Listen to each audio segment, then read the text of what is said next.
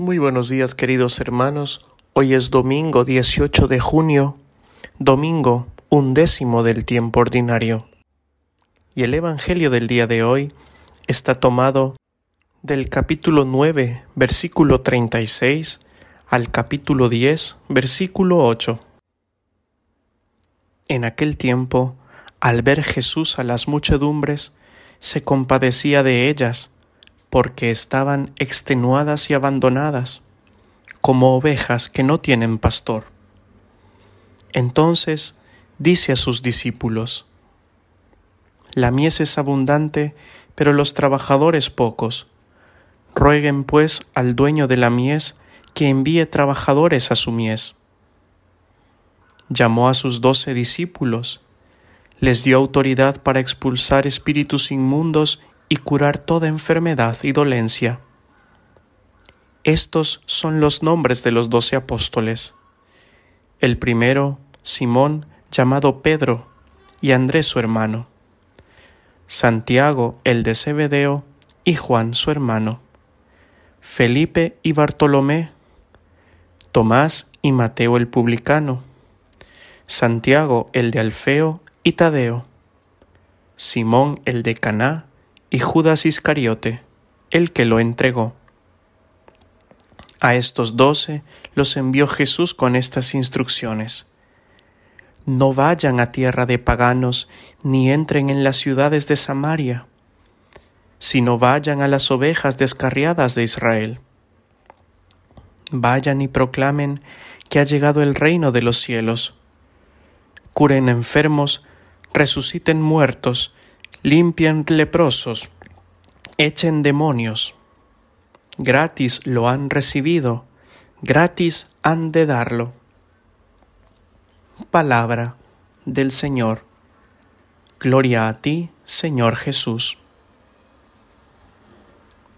Nos cuenta el evangelista Mateo que era tanta la gente que seguía a Jesús que éste se compadecía de ellas. Su mirada captaba su necesidad. Jesús no miraba como los líderes religiosos de su tiempo. Estos solo veían impiedad, ignorancia e indiferencia religiosa. Sus ojos eran instrumentos de separación, exclusión y condenación. La mirada de Jesús es distinta. No se le ve condenando a los pecadores. Su preocupación no son los ritos de pureza ni los rezos del templo. No excluye a nadie por su color, sexo o condición. Él se siente a gusto con los pequeños y excluidos de su época.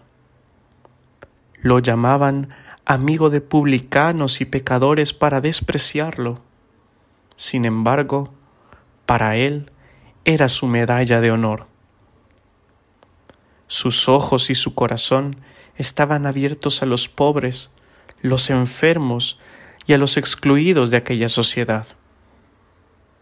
No había sufrimiento que le fuese indiferente. Buscaba aliviar a los que se sentían cansados y agobiados por sus penas y problemas. Sufría cuando veía a la gente desorientada, sola, abandonada y maltratada por la vida.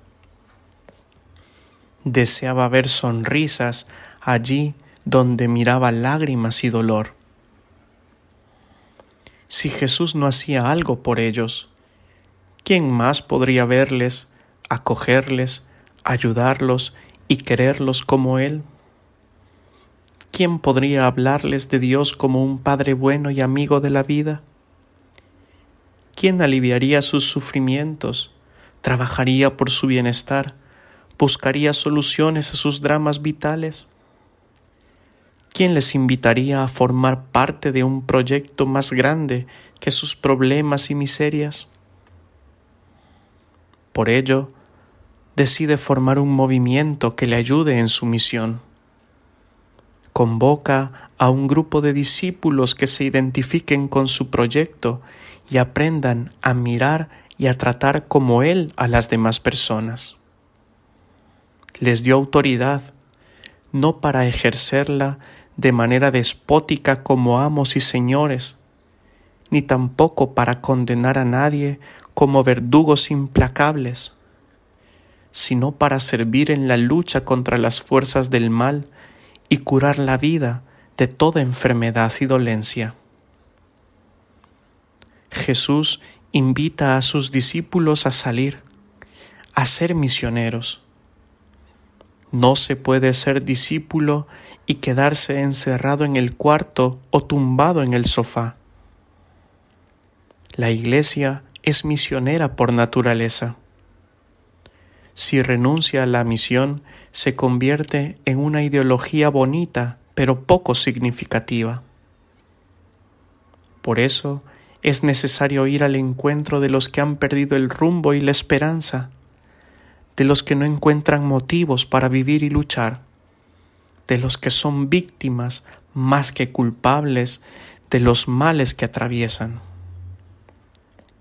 Para salir se requiere una mirada clara y lúcida y un corazón compasivo, deseoso de amar y servir al estilo de Jesús. Los cristianos debemos ser capaces de descubrir dónde hay soledades que quieren ser visitadas, sufrimientos que anhelan ser aliviados, cadenas que necesitan romperse, lágrimas que hay que enjugar, pecados que buscan ser perdonados, vidas que sueñan con reconstruirse.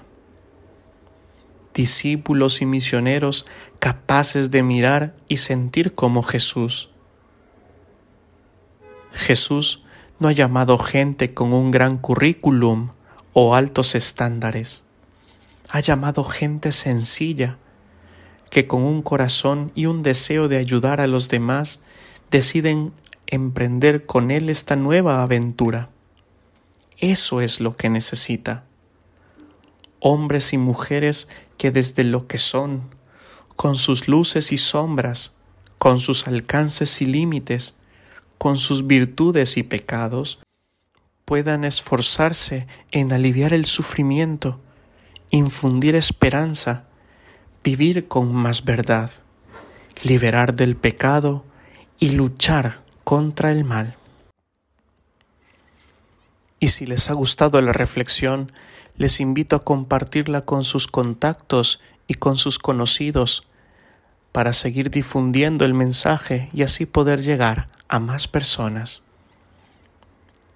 Y la bendición de Dios Todopoderoso, Padre, Hijo y Espíritu Santo, descienda sobre cada uno de ustedes y les acompañe siempre. Amén.